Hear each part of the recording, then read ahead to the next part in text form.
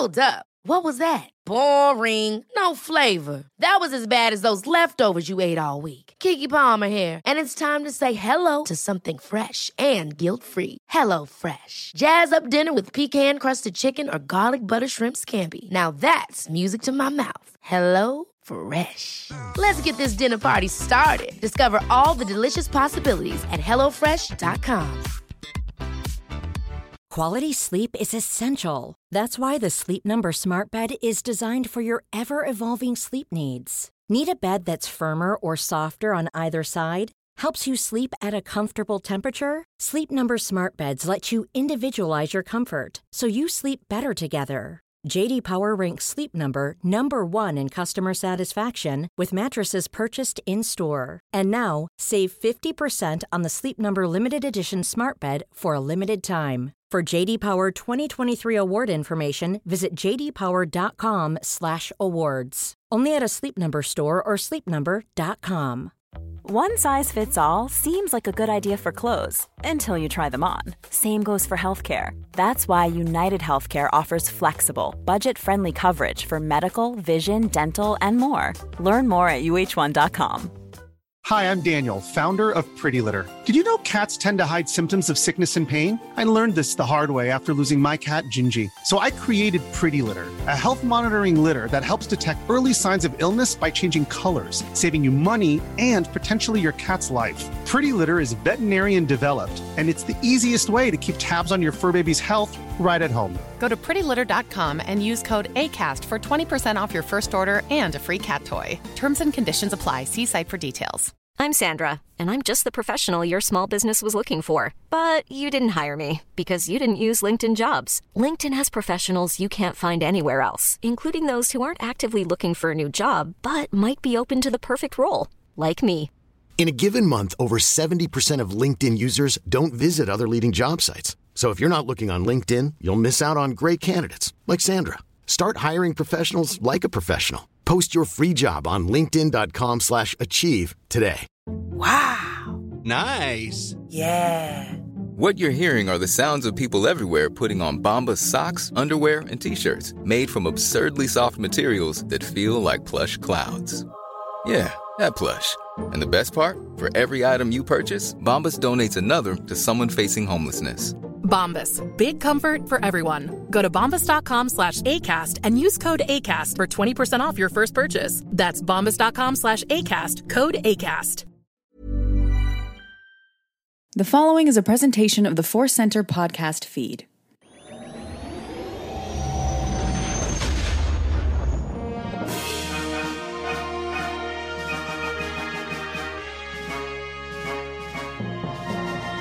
From the center of the galaxy, this is the Force Center podcast feed, and this particular episode is one of our deep dive episodes. We're going to dive deep into Dex's Diner of Wisdom, and I'm excited to go to there. My name is Joseph Scrimshaw. I'm Ken Napsok, and this episode has been 6 years in the making for us. Everything we've done before this on Force Center has led to this moment. I can't. This is destiny, isn't it? Destiny. We finally decided to embrace our destiny. We will get into exactly what this is. This is one of our scene-by-scene episodes. We've been doing a lot of these where we just really examine everything about a scene, the characters, the ideas, but also like the environment and the music and all that stuff. And we're really happy to take that level of examination to Dex's Diner. But first, we want to let you know, as always, that today's podcast is brought to you by Audible. Get a free audiobook download and 30-day free trial at audibletrial.com/forcecenter. Over 180,000 titles to choose from for your iPhone, Android, Kindle, or MP3 player. This week, we are recommending Master and Apprentice by Claudia Gray. It is another story in which I believe Obi-Wan Kenobi eats or drinks something. I don't remember the details, but it's a great Obi-Wan Kenobi and Qui-Gon Jinn story, so I'm sure there's some dining somewhere in it. To download your free audiobook today, go to audibletrial.com/forcecenter. Again, that's audibletrial.com/forcecenter for a free audiobook. And Ken, we have another offer. We are not done. We are not done yet. We have an offer from the fine folks at Inside Editions, publisher of a ton of great Star Wars books and more. They're offering 35% off across their entire website with a special Force Center code. To get your discount, enter the coupon code FC35 or visit the website with this link, insideeditions.com/discount/FC35. I just did that myself last week, and it worked. This week, we're recommending the Inside Editions book, Star Wars Galactic Baking. It is coming out next week, May 4th, and I'm already seeing people with it in their hands. I have it. Do you want R2-D2 ice cream cake? Then you want to get this book because you can learn how to make it yourself. It is a great book, a lot of fun, and helps celebrate all aspects of Star Wars in your desserts. Check it out with the code FC35. Yeah, it's a great little book. I'm having fun, if not cooking from it yet, definitely looking at it and dreaming of making a huge mess in my kitchen. So looking forward to that. Let's dive in, Ken, to Dex's Diner of Wisdom. As I said, we've been breaking down these big scenes in Star Wars and just sort of started the tradition of coming up with fun names for them. So we've discussed Rey's Cave of Mirrors, Dooku's Cell of Half-Truths, Palpatine's Box of Lies, Obi-Wan's Hut of Exposition, Palpatine's Lab of Horrors, Luke and Vader's Walkway of Doubt, Kenobi's Campfire of Resolution, that's from Rebels, and now from Attack of the Clones, we are discussing Dex's Diner of Wisdom. It's a wide variety, but now as I'm seeing it, I'm seeing my and perhaps our biases coming out. It's a lot of Palpatine and Obi-Wan. How did that happen? Oh, man, I didn't really think about that. I mean, hey, you know what? It is what it is. There's a lot of scenes in Star Wars, but we'll get to all characters, but those are some of the juicier moments. That's right. We're being honest. This particular scene is about 3 minutes long. It's about 3 minutes of very controversial 50s diner aesthetic, strong opinions, and Raymond Chandler-esque gumshoe legwork. It is the Star Wars take on diners, droids, and detectives. By the way, that's your best work, sir. That's your best work of all time. Oh, thank you. I appreciate it. Diners, droids, and detectives. We would all watch that on Disney Plus. I know I'd go to Flavor Town for that show. Yes.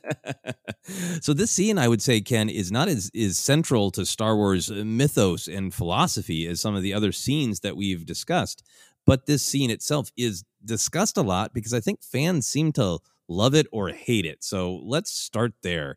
Do you think that's a fair statement? Do you think fans love it or hate it? Did you hate it back in the day? Do you love it now? Take me into the love-hate idea of this diner scene. I mean, I've got friends in my life right now who might listen to this episode and text me rude things.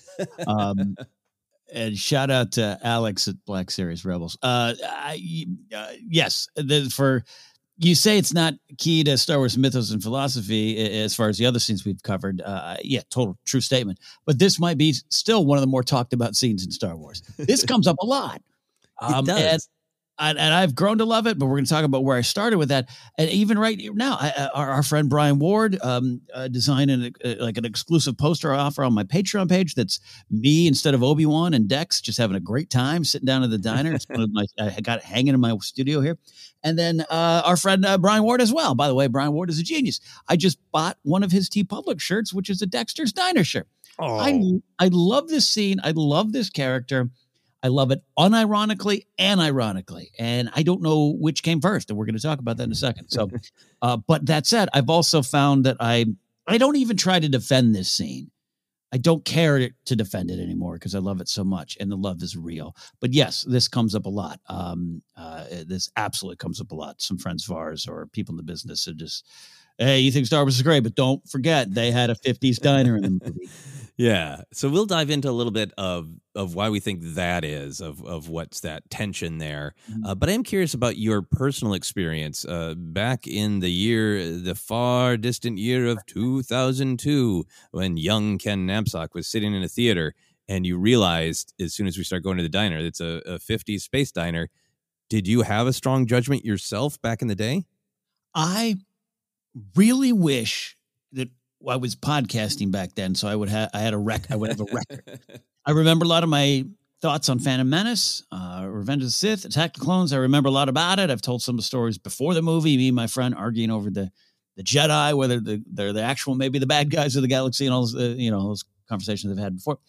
I don't remember specifically, but that makes me think I did not have a strong negative reaction to it. I really didn't. I of all the things in that movie, and there's some things I don't like in Attack the Clones, and some of the 3PO humor always stands out to me as something I don't enjoy that much.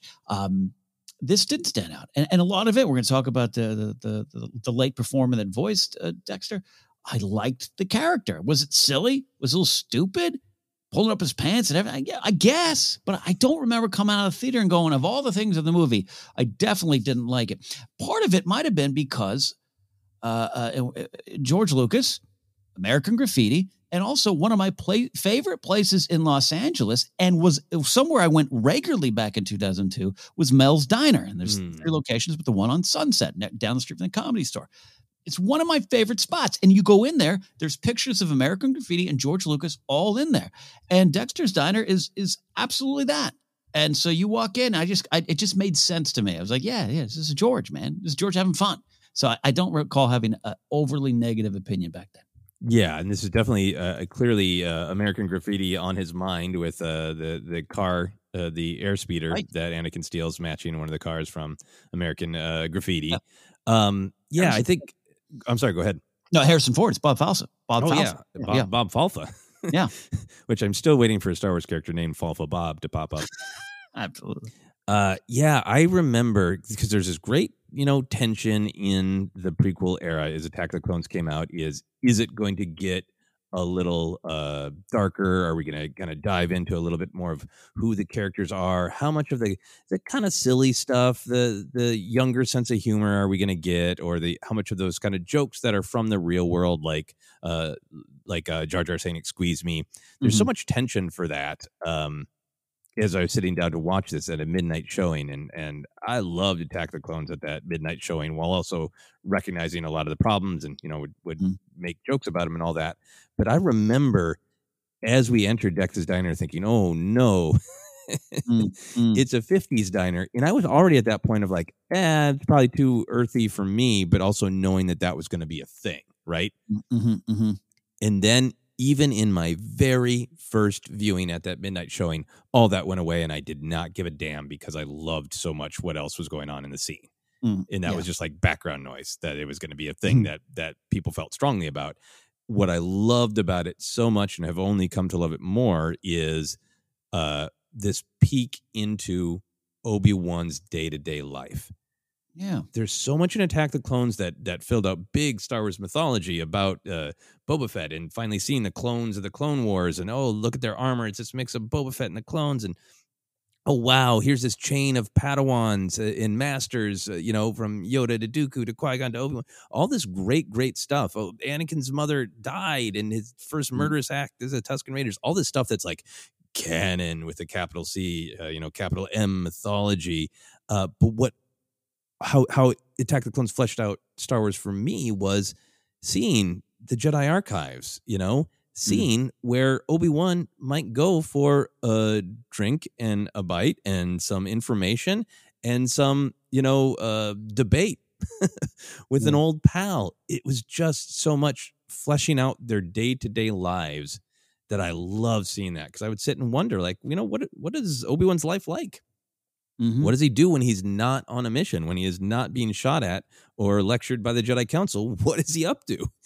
And this was not only a peek into who Obi-Wan was, how he conducted himself when he wasn't on an actual immediate danger adventure, but also this is what really sets the tone for Obi-Wan as private detective.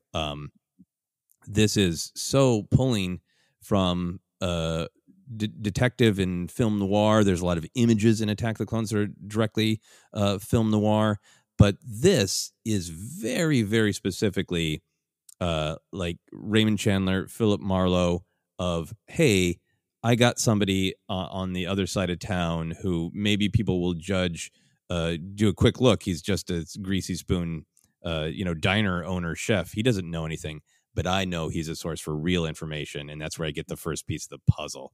Like, I've been a big fan. I've read a lot of Raymond Chandler and a lot of the detective books of that era. And I just loved that mashup with Star Wars, and it made perfect sense to me. Yeah, and I going back to one of our like early Star Wars ranked episodes we did, like, best reasons to rewatch the prequels, groundbreaking stuff back in 2015, 2016, kids. And this is one of the things you and I discussed, not only just the scene, but just the idea of Kenobi out and about, Kenobi the private investigator, Kenobi just kind of figuring things out, which is something that pops up a lot in the Clone Wars animated series. And I think just part of Kenobi's, an interesting part of Kenobi's character to me. So that all kind of worked. And above all, for me, going back 2002, where I very, like you said, I'd make the jokes about this stuff too. It was very hard for me to make fun of this scene because Dex, I don't know if the tech stands the test of time. It was groundbreaking at the time, and maybe you could, put a fresh coat of paint on that tech now, but he's so charming to me. Yes. I know that guy. I've met that guy, or we've all seen that character in a movie, and I just, it all worked for me. And it all kind of began with his mustache. Yeah, for the criticism that the prequels or Attack of the Clones in particular can feel wooden in the acting style, like there's nothing wooden about Dexter Jettster, right? Might be the best actor in the series. Watto's got a great moment, some great moments in Attack of the Clones as well. So I really loved it because of my deep connection to Obi-Wan and to kind of this noir perspective. But I've also really I think you were joking at the top that this is 6 years build to this. There's a lot of interesting tidbits in the scene. It's a very short scene, but almost every line has something that's really interesting to look at and discuss. So I think that has only made me like this scene more. Well, definitely joking, and definitely, as you know, we're speaking the truth here of just the way I take in and view Star Wars has grown and matured over the last few years.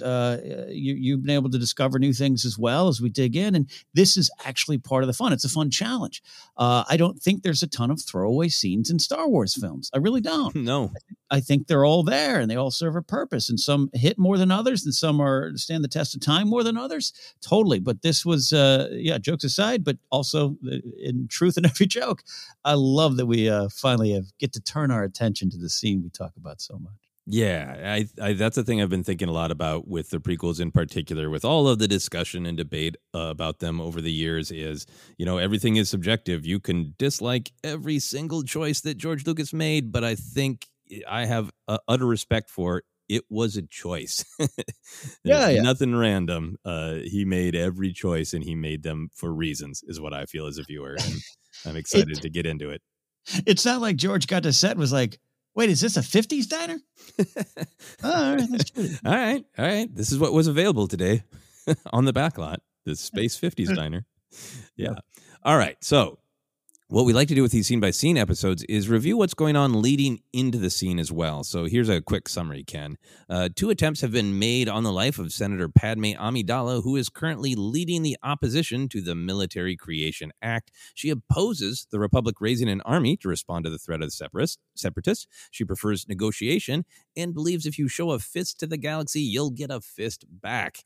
Obi-Wan and Anakin were assigned to guard Padme, and Obi-Wan argues with Anakin in front of Padme, telling him that finding out the identity of her assassin was not the mission. They're just there to protect her. And yet Obi-Wan throws himself out of Padme's bedroom window to pursue the assassins. This leads the Jedi to Zam Wesell, who is killed with a toxic dart. The Jedi Council then gives Obi-Wan the official assignment to play detective and find out who is trying to assassinate Padme and why. In his pursuit of knowledge, Obi-Wan turns to his old friend Dexter Jettster. So that's what's going on to set up this scene. Ken, what do you think Obi-Wan is feeling about this mission as this scene begins? Is he happy to be on it? Is it important to him? Is it just another mission? What do you imagine? He is thrilled. You see it in his face a bit. Not even before the Dexter scene, because it's the goodbye scene. You got was it Rose Byrne as Dorme? Dorme, thank you. That whole scene. He's sending Anakin off, which maybe looking back, he should question what Palpatine was like. Maybe Anakin can go hang out with her, especially in canon now. We know Obi-Wan's like, Satine. That didn't well. But that aside, we didn't know that story existed yet. I think he's excited. I think he's thrilled. Kenobi has what I sometimes refer to as that first responder blood, where you're sitting around on a boring Tuesday going, man, I hope a car explodes because I want to go run to it, because that's why I chose this job, right? That's why I'm here. And I think this is something he enjoys. And I think this is total headcanon, by the way. I'm not digging into stuff here, but I think in his mind, he's like, I cannot wait to go to Dex. and you know, he might the information on the saber dart might not have already been, you know, he's already kind of working on things, but I think he's excited. Yeah, no, I like this a lot. That scene beforehand really does set up that he's worried about Anakin. A couple scenes, you know, he talks to Yoda and Mace about it, and then he's got that scene with Typho where like I'd be more worried about what she's gonna do.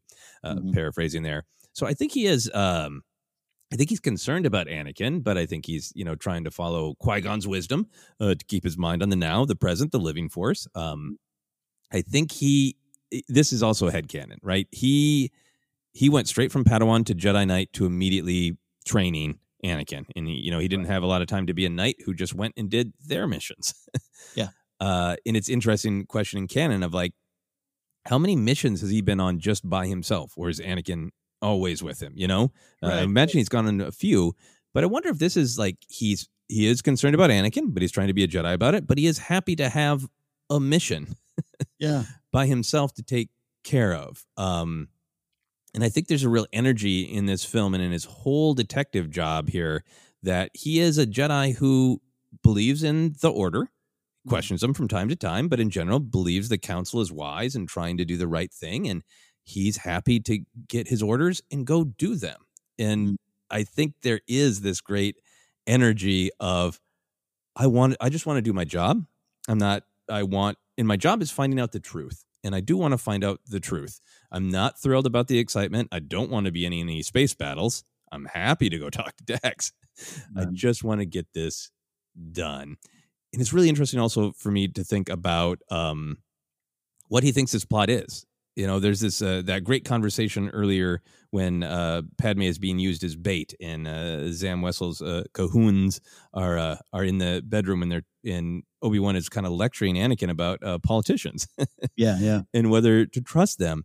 And so I think there is this possibility in Obi-Wan's mind when he's starting out on this mission of like, Padme is a bold senator, and she's got a lot of history even at her young age, and there's a lot of people who might want to kill her. This is just kind of some light political intrigue. And the more he uncovers, it's this grand scope, and he discovers Dooku's involvement, and it becomes more personal. But I like to think at this point he's just like, I'm gonna find some random person she's pissed off.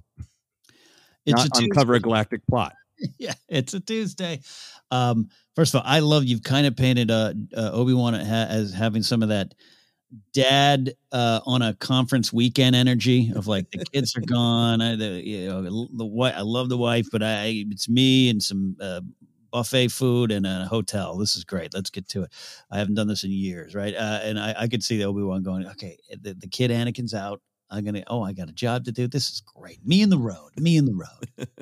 Yep. Just me and my robe and my road. Yep. Absolutely. Yeah. So let's dig into the scene from there, Ken. We get the establishing shots of a sunny day on an upper level of Coruscant in the Cocoa Town district, which used to be a prosperous industrial district, but it's fallen on some harder times. Then we see the diner itself. It's an almost train car-like box of chrome with crimson highlights and a neon sign in the window. We see inside, it's a close-up of Flo, or WA7, as she yells, "Someone to see ya, honey," Jedi by the looks of him. And the camera whips across the diner. We see red leather booths, a bar with red stools, and into the circular window into the kitchen. We see chef and owner Dexter Jetster in a grubby white cook's uniform, and server Hermione Bagua, a blonde woman in a blue dress with gold hoop earrings, perhaps the most aggressively real-world-looking character in all of Star Wars. So those are our opening moments where we see the diner in its vibe. Let's discuss the whole diner vibe. Is it too Earth-like? Why or why not? Why do you think the 50s diner is such a negative for some fans? I mean, look, I'll say, yes, it is too Earth-like for many folks.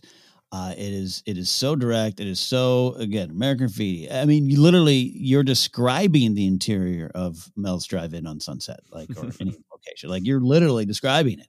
And we've all seen that. It's any diner in anywhere USA, right? So, yeah, is it too Earth-like? Yeah, but number one, the spirit of whimsy, but two, I go back to the cantina. Like, we all got introduced to a bar with jazz musicians jamming, kid asking for a drink, a bar fight. That is so normal. Take away the aliens. It's a bar scene. Yeah, and I mean, down the street. It has some physical similarities to Rick's bar in Casablanca. Yes, I just think that people who grew up with it were not experts on what bars look like all across the world, so it felt a little bit more alien. Yeah. And again, like I don't defend a lot of that. I don't want to even spend the time and energy out in the public defending George's choice to do it. But I think it represents a lot of, it immediately evokes the image of where you go to hang out, where everybody knows your name, where, Obi-Wan hasn't been there in a while, which is why Flo's like, hey, someone's here, but he's like, Obi-Wan. Who knows when, WA7 started her shift there or something. But that immediately evokes just like, hey, this is a place you go that's comfortable and safe and familiar and rewarding. Yeah.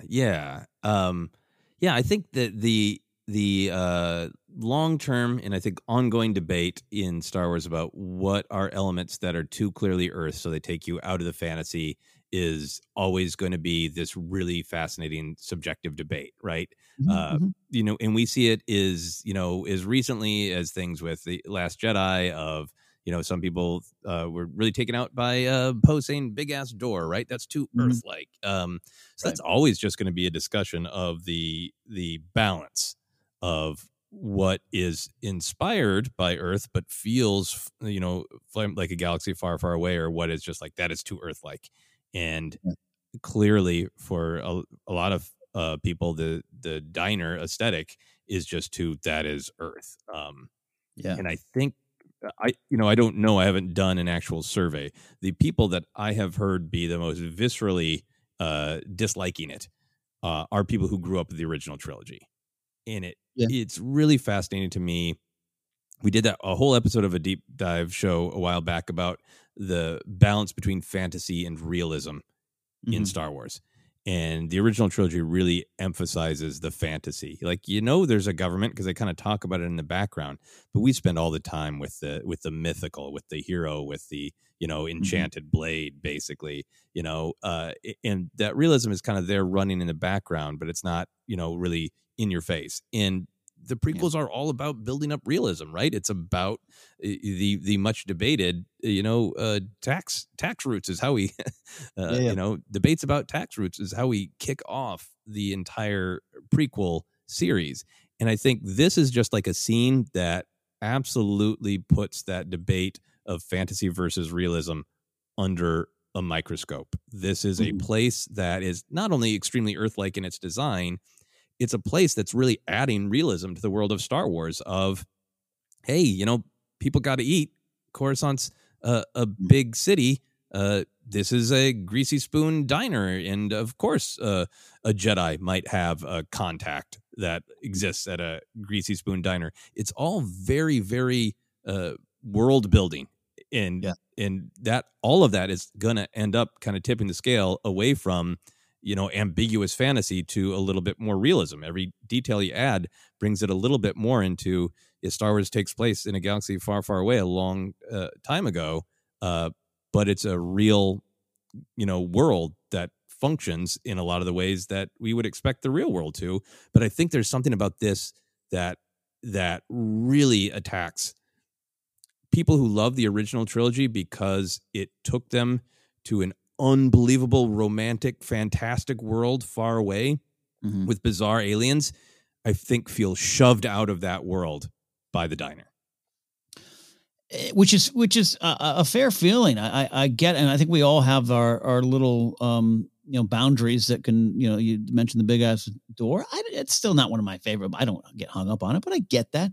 I think some of this scene, because it's so specific, down to the club sandwiches that he's serving that are not quite bacon and turkey. There's something else there, but they're club sandwiches. Right. And there's like a coffee decanter that's just like, that's where you get coffee from. Yeah. And so I get it much, and I can look at the cantina. By the way, I can look at Aunt Beru using Tupperware from a Tupperware party in the 70s to serve blue milk. I don't hold that against anyone who doesn't like the scene. Like, I'm not saying that to be like, whatever, you didn't like, did you like blue milk? Then you should like Dexter. I'm not saying that. I'm just saying it is all part of what George has kind of always done, what I think gets celebrated. And that does, I think you're right to dig deep and get a little serious with it, Joseph. It drop kicks you out of the reality a little bit. When the moment you walk in and it's everything, you're like, I've been there. I don't want to feel like I've been there in Star Wars. I think that's fair. I just also think it's really fun. Yeah. And to me, looking at it more closely, just like the design and the aesthetic, like, yeah, there's so much. There's, that little tray on the counter that is holding, so it looks like cake or pie or cookies. It spins by really fast. But like, there are all those details that are like, yes, this is exactly a diner, down to the accent of the droid, right? Right. But there's a lot of details in the design that are, spacey and different. And I don't feel like I kind of feel like I've been to that diner, but I would still pay good money to go to an actual recreation of Dex's diner. But the reason I wanted to discuss that whole fantasy versus realism thing to that degree is I think it's a great example of we can so often just default to, is it good or is it bad? Yes. But the truth is we have strong subjective reactions to it for different reasons. And I'm much more interested in having a conversation with somebody who will say, I really love Star Wars when it is transporting me to an entirely different reality and it looks too much like Earth. Then it bugs me, because then now it's a conversation about tastes and preferences, and I can learn something about the other person rather than somebody just going, Attack of the Clones is a bad movie because there's a 50s diner. Right. And then I'd say, great, but you're also missing out on one of the greatest characters of all time in Dex. One of the greatest mustaches in Star Wars.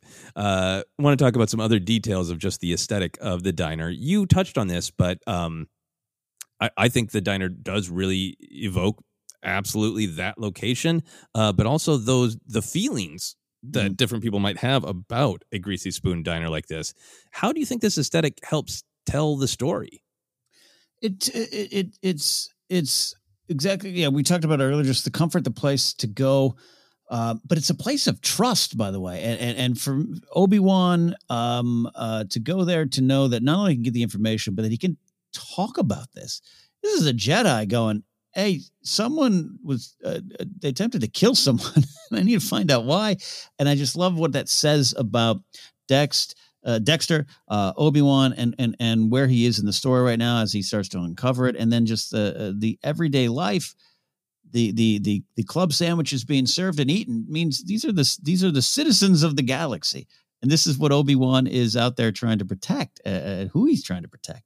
And I think it all kind of starts with that. Is that big and grandiose for this 50s diner in Star Wars? Yeah, maybe a little bit, but I think when you pause and really look at it, that starts to jump out. That's part of the choice. Yeah, I don't think it's diving too deep. I think when anything that's designed in a film, the desire and the hope is that it will evoke specific emotions. And obviously for some people, the emotion it evoked is, that's too Earth-like, I don't want it, which is fine. But for me, what it evokes is exactly what you're talking about. I think in the real world, a Greasy Spoon diner, especially one that's been there for a long time, is coded as being down to earth, honest, consistent, reliable. Everybody's welcome, but it's kind of there for working folks who are down to earth and reliable. So it evokes all those emotions, and it becomes this direct contrast to kind of the sanctity and hubris of the Jedi Temple, right? There it is. Yep. There's the deleted scene where he goes to the robots, the droids, and they say, "Oh no, this doesn't come from any specific culture." And Obi-Wan even has it, like, "I know who to bring this to." But even without the deleted scene, we next cut to the library. Yeah. Which the Jedi Archives, which I absolutely love, but we cut immediately to that clean, controlled environment and the hubris of Jocasta Nu, of like, if the Kamino's not in the archives, then it doesn't exist. So we get this really contrast that I think Greasy Spoon provides, all these feelings of down to earth, reliable. And I would also just go out on a limb and argue a little bit that I think for some people, a 50s diner can be like, there's the kind of restaurants I've been to that are like the 50s diner that are evoking sort of a 50s that never was. It's, it's the Happy Days version of the 50s, right? And it's kind of like a little bit like, there can be ones that have like a cheap tourist trap, vibe of like, hey, come on and eat. We've got a picture of James Dean, that kind of vibe. Yeah, which is also Mel's on Sunset, and I've bought all their shirts. Yes.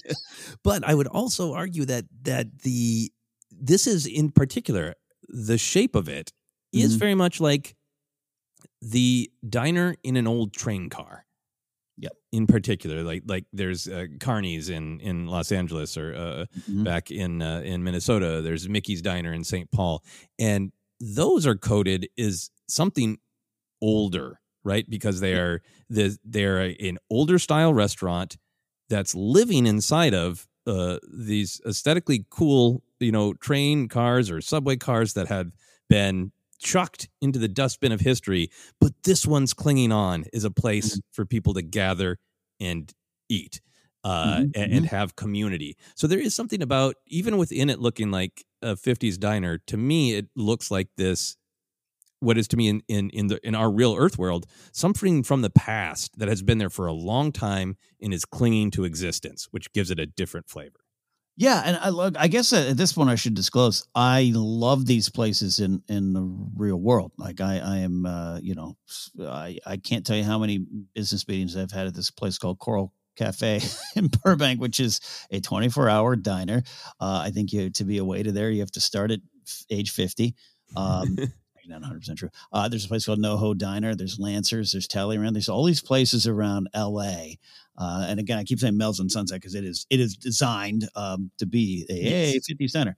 I love these actual diners. I go there because I feel safe. There's nothing pretentious about them. There was one time I was there at the NoHo Diner having breakfast, and a young woman was applying, and they asked her, "Why are you applying here?" Kind of like, "Hey, honey, why are you applying here?" There's a bunch of, and she's like, "Because I'm tired of working at clubs where I'm sexually harassed every day, where it's the grind. It's vanity. I just want a job. Me and my husband live around the corner, and I just want to work." And I remember thinking, yeah, that's what this is. This is a home. This is home. And it's the center of our little galaxy here. And there's regulars that come in and, hey, Merle's got his omelet. And I'm drawn towards that. And that's why I think I love this scene too. I guess I have to disclose that I'm just predisposed to diners and a good omelet, but also just the ability to just communicate with someone who's just there to hear you. Yeah, no, I'm with you. I love going to Depar's in LA, or this is even a little bit of like not Bob's Big Boy, but Dex's Big Boy vibe. Like Bob's Big Boy has a big counter, and it's it's been there forever and is definitely evoking the past. Yeah, awesome. So we like the diner. That's what that comes down to. Would you rather be waited on by Flo or Hermione Bagua? All right, this is where Ken gets weirdly real with Star Wars. At the time of this movie, Hermione Bagua, because in my 20s, I was one of those, and I'll say it, I'll call myself a sad sack who just fell in love with every waitress that said hello, because I wasn't good socially. And I was that guy at the beginning of Eternal Sunshine of the Spotless Mind when Jim Carrey's character is like, why do I fall in love with every woman that says hello? Like, that was me. And by the way, if that's you out there listening, don't be that. Okay. Don't be that. But I get it. And so there would have been a point would have been like, hi, Hermione. And I would have left her a 20 credit tip on a 5-credit meal. And it's, and she would have taken it and gone on and lived her life as she should. But now I'm at the point where number one, both are fine, but Flo, because, Flo ain't going to mess up that much. Hermione, I'm not saying you're going to mess up, but I'm just saying Flo, I'm just there for the comfort, the professionalism and the know-how. Yeah. I think even if I had the opportunity to be waited on by an actual droid, I would still want to be waited on by Hermione Bagua. Yeah. This is just one of those, you and I go deep on Star Wars, but we always want to respect just like the fun and the silliness of Star Wars too. And we just talked for a long time about why this 50s diner is designed the way it was and the meaning of it. And we're going to get more into that. But I love that also with all of that, there can just be a total 100% Earth human, just a perfectly cast blonde woman in a blue dress with gold hoop earrings. I work here too. And, just that's just one of those for me, the silly fun of Star Wars. Of I know the name Hermione Bagua because I want to know the name of that character. I want to get an opportunity to talk about this character. Of who is she? Why is she here? And I would love to be waited on her and just ask Hermione Bagua a little bit about her life. Yeah, she's working 2 shifts to make ends meet. Life is tough on Coruscant. She's she doesn't live in a high rise. She has to probably go down a few levels. There's a story there. Yeah. Is she going to night school for something interesting? Who knows? A little bit of fun trivia that I found on the old Wikipedia is that Flo is voiced by Australian actress Susie Porter, who also portrays Hermione Bagua in the film. And allegedly, they shot some things different ways with Flo doing the drink delivery and having the dialogue, and Hermione herself having the dialogue, which I would love to see those outtakes. Oh, that'd be great. Absolutely great. So please, let's get a 6-inch Black Series Hermione Bagua action figure. And for now, move on. Let's talk about the music in this establishing scene, but it goes on throughout the scene. It's really bouncy and fun, but it's definitely got a little bit of an otherworldly vibe. To me, it's got a little bit of a techno sound with a bounce to it. Has a little bit for me vibes of Raymond Scott or Looney Tunes music in the calmer sections, because it's got a little bit of bounce and fun to it. How would you describe the music, Ken? And what did you think of the music that's going on in Dexter's Diner? Well, first of all, I love the jazz because we're focused on these scenes. I don't think I focused on the music in this scene as much as I have in the past. So it was great to kind of narrow focus on it. I loved it. I've always taken it as like that's number one. It's playing in there. There's Obi-Wan could probably drop a credit in on the table there and change the music if he wanted, and little jukebox action, and it just creates it's not just a fun. You mentioned Looney Tunes, I think that's accurate, but it's not just a fun thing. It's just it's peppy. It's there. It's life. It's moving. You got patrons coming in and out. We're gonna talk about them in a little bit. You got there's behind Dexter when he sits down. There's that lady in the black dress just kind of enjoying a lunch at the counter. She's probably gonna get back to work, and the music is just kind of, it's familiar, it's fun, but it's also busy. And this is to me a little bit of a city center, so it kind of helps set that tone. Yeah, no, I really wanted to hear your thoughts because I admit I've never paid a ton of attention to it. I think maybe it's I've been watching stuff on Disney Plus with earbuds in, and I think sometimes I hear some things in a way I didn't fully hear them before. So I've honestly never paid a ton of attention to it, and I was like, That's great, because it does sound exactly like music that would play in a diner, but it does still sound like Star Wars. It does sound otherworldly to me. It almost sounds like the piped in Muzak version of Figrin Dan and the Modal Node song. Like, it doesn't sound that different to Cantina music, but it sounds like the Cantina music is that's the way they play it raw and live when they might get a bottle thrown at them. And this is the licensed Muzak version of one of the Modal Node song that's playing in the diner. Yeah, no, that's great. It's great. And look, music in Star Wars, we just with the Alexander Freed Alphabet Squadron stuff, and Chazna Chaddock's got her her music, got her tapes, she got her cassette tapes in the old B-wings there. I love kind of exploring that. The Outlander Club at the beginning of this movie is pretty normal. It's a sports bar, we've decided, right? Sports bar with young hot people hanging around drinking, like it's pretty normal. And we get these questions a lot of, do you think they want to see more news reporters in Star Wars, more, do they watch movies or, TVs, holos or whatever? And so I think there's a call for that. And the music in here kind of scratches that itch for me. It's just like, it's I love Figrin' Dan. Is this that song? I don't like this version, but it's a subpar version, but I'm still happy to hear it. Yeah. I love that. That's so great. Mm-hmm. So from that, we get into some actual dialogue. Dex is happy to see Kenobi. He yells, Obi-Wan. Obi-Wan smiles real big and says, hello, Dex. Dex says, take a seat. I'll be right with you. Flo rolls by and asks, you want a cup of Jawa juice? Taking his seat, Obi-Wan responds happily, oh, yes, thank you. So beginning of the scene here, feel free to go wherever you want with this, but I also want to ask specifically, why do you think Obi-Wan is so happy to see Dex? What is your headcanon on their relationship? Well, look, we know Obi-Wan enjoys a good drink and a good bar, but I think we're going to get into some of what their implied history, but I think there's a great comfort. I think Obi-Wan has had you're a Jedi. There's a lot on your heart. You're seeing all parts of the world. You're seeing the bad parts, and and to just be able to come sit here and find a friend. And even though I assume it's been a bit, there's something that's just Obi-Wan lets his robe down a little bit to me in this moment. And it feels good for him to be there. You talked about the single dad energy, the kids away for the weekend. You brought that up, but I think there's some truth to that of he gets to work, he gets to roll up his sleeves, but it starts with a friend. And I think, especially considering Obi-Wan's going to spend a lot of his life, the last 19 years or so of his life, with no friends, alone, or, well, we'll see how many friends he makes out there in the desert in that series. I think it's almost sad. It's almost tragic to see that this is someone who likes to get out in the galaxy and rub shoulders with the folks down below, which maybe not a lot of the Jedi do at this time. Yeah, that he's a social guy. I think that happiness, right? Because you could have played this as, this could have been a scene where, Dexter Jettster is not somebody who's really willing to give information. And we see Obi-Wan sneak around the back of the diner and Dexter comes out the back and Obi-Wan grabs him and he's like, you owe me information. Like, it could have been played like harder, right? Totally. But the choice is to play it as this peek into Obi-Wan's life of he comes here.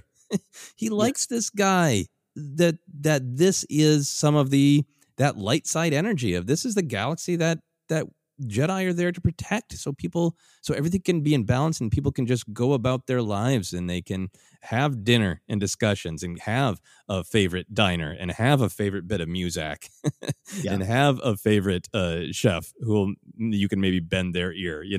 It's just such a picture of not only Obi-Wan is somebody who truly enjoys life and is motivated to defend it because he enjoys it, but also like there's a lot of happiness in the galaxy when the dark side is not fallen.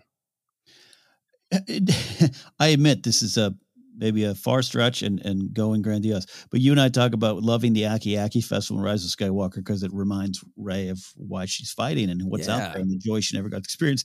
I love that Obi-Wan's like, I got to go solve this galactic-sized problem because I just want a club sandwich with a friend.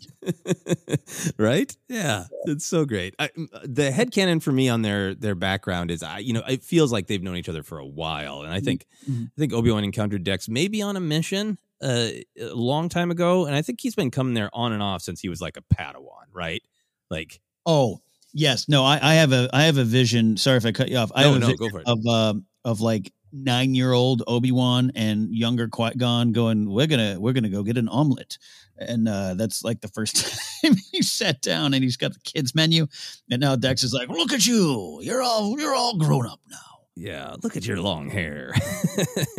Yeah, I love Qui-Gon was like, you're getting a little pompous because Obi-Wan does have that in him, and let's get you out of the temple. We're gonna go get an omelet.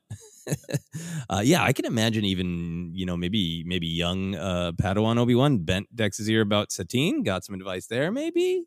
Oh God, that's a win. Can we get that? So they've talked about that. A lot of people want that novel or a series. Oh God, that would be, Dex, I have a question about love. Well, love, eh? Yeah, I encountered that mining on Subterrel. Yeah. And in the original notes, right, Dex and Hermione were going to be like together. They were a couple. Original concept of the scene. Yeah. Wow. Yeah. Oh man, want to see that too. Yeah. And I think I agree with you that it's been a little while, right? And maybe Obi-Wan has been able to visit Dex, when he first became a knight, so Dex could see that. But maybe he's been so busy with Anakin that it's been a while, and there's definitely Obi-Wan is he's not goofing around, right? He's there for a very specific reason because he thinks Dex will have information, but he's happy to be there. Totally. So, also want to ask about one of the key lines in all of Star Wars, I think, and that is, you want a cup of Jawa juice? Yeah. A cup of Jawa juice. Yes. Wanted to get it right. How do you feel about Jawa juice? For you over the years, have you thought it's coffee, booze? Do you think it is made by Jawas or from Jawas? What has been your interpretation over the years? After Mandalorian season 1, chapter 2, I mean, who knows what's in that thing there? Suka. I always took it as a form of coffee. Maybe a little spiked coffee, maybe a little fun coffee, but I always kind of took it as that kind of equivalent. Like, anytime I go into diner, hey, Ken, how you doing? You want some coffee or a hot chocolate? Hot chocolate, please. Whipped cream? Yes, please. And that's me at 45. So, I've always taken it to that. Yeah, the cup of also leads one to think of it as coffee, right? Because, what 50s diner waitress walks by and goes, you want a large cup of whiskey? I mean, well, yeah, fair enough. Anyway, you know what I mean. Yeah. So in researching this on Wikipedia, it claims that the 2015 book Star Wars, Absolutely Everything You Need to Know, claims that the drink is also known as Ardes, and it's a beverage that originated on Tatooine made of bantha hides mashed with fermented grains, which would mean there's some alcohol involved. I don't want that. Do you reject this? I reject it I just don't want it. If Flo asked me that question, the answer is no. You want some bantha hides mashed with fermented grains? Yeah. I want to think at this point, I've always thought it was coffee, but at this point, I'm just going to add it to my personal headcanon that it is some kind of Irish coffee. It's coffee with a little something. Yeah. You said it too, spiked coffee. Maybe it is something that depending on your species, it's alcoholic. Yeah. I have a jar still. I don't know if it's lasted, but I have coffee whiskey that my friend, the old camera guy at Screen Junkies, gave me. And it smells like coffee, tastes like whiskey. So maybe it's something like that. It's good stuff. Good stuff. So how do you think it ended up there? And are you bothered by we as the audience know Jawas because we've visited this remote planet Tatooine. And of course, now with The Mandalorian, we know there are some off-world Jawas. We've seen them different places. But have you ever felt like, oh, that's too speaking to the audience? How does everybody in the galaxy know about Jawas? Of all the things in the scene that I love and celebrate, this might be the thing that I could maybe live without, but I don't. By the way, I don't want to live without it. I've come to just have no problem with it. I remember at the time, like Jawa juice, but I think Solo, when we learned that the Imperial March is actually the recruitment song, and it's in world from a certain point of view. Like, I'm okay with that stuff. This one, it begs the question of, well, how many people know about Jawas, and what is it? Like I said, now we could say, I could get behind the headcanon of an off-world Jawa decades ago. It was like, hey, I'm going to start selling this drink in Coruscant to make a living, and rises up and owns his own Jawa juice stand or something like that. And also now, Joseph, in this limited edition Kenobi series, him having a cup of Jawa juice means a lot. Oh yeah, no, I want him to have a cup of Jawa juice, and then I want him to look down into that dark fluid and see a reflection of Dexter Jettster's face. Hopelessly devoted to Dex. Exactly. I do really like the idea of that this is a drink that the Jawas make. I think that really tracks with what we saw in Mandalorian, where they have that little patio at the top of the sandcrawler that we both love. They're clearly motivated by food and drink. They want suka so bad. I like that this is what they made for themselves. I want to see the Jawa barbecue that's going on up there with Jawa juice being passed around. Yeah, I think moisture farmers on Tatooine know that the Jawas roll around like, hey, you want some Jawa juice? And they're trying to get them drunk so they can have an advantage when bartering. Yeah. And I think they tried to pull that on Dex once, and he brought it to Coruscant. That's my headcanon for now for Jawa juice. There's so much to discuss in this scene. We spent the first chunk of this podcast discussing mostly the aesthetic and the drinks, and now we're really going to get into the heart of the conversation after we take a quick break.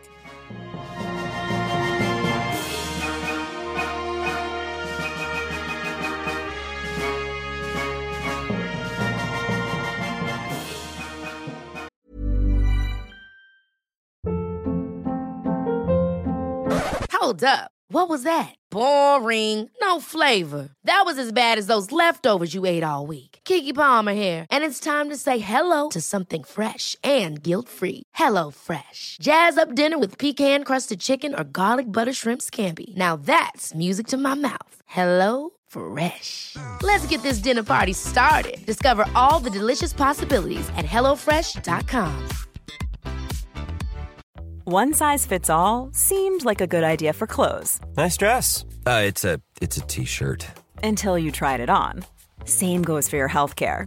That's why United Healthcare offers a variety of flexible, budget-friendly coverage for medical, vision, dental, and more. So whether you're between jobs, coming off a parent's plan, or even missed open enrollment, you can find the plan that fits you best. Find out more about United Healthcare coverage at uh1.com. That's uh1.com.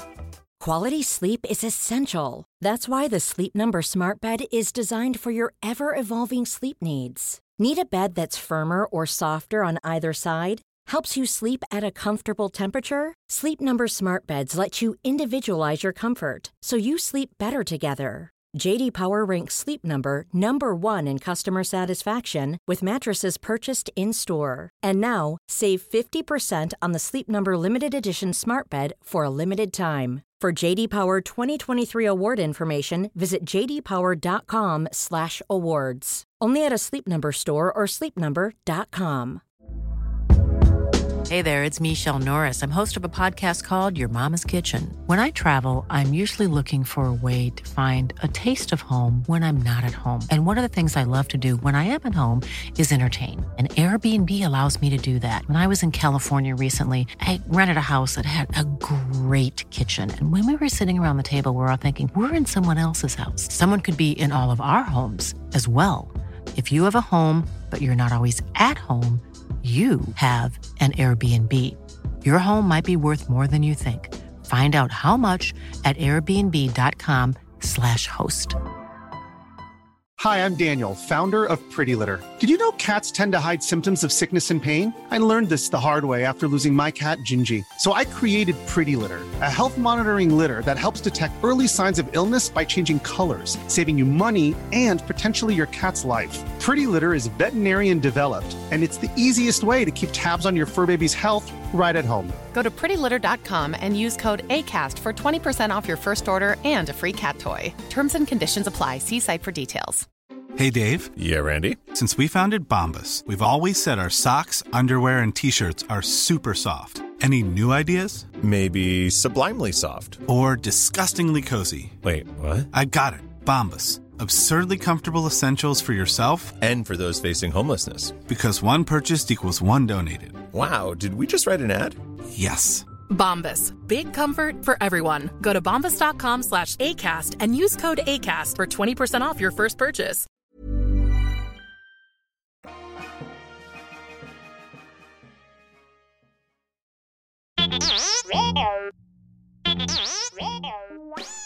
Hey, Force Center friends, make sure you're keeping up to date on all the great content from Jennifer Landa.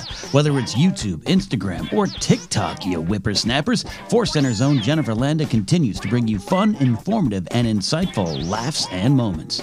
Also, Jennifer brings her experience and perspective as a Star Wars-loving mother to her DIY projects, blogs, and more. So be sure to head on over to JennyLanda.com. That's JENILANDA.com for articles like how to make your own Darth Maul sneakers or 10 unique Star Wars baby gift ideas. Follow Jen on Twitter and Instagram at Jennifer Landa and on TikTok as Jennifer Landa 1138.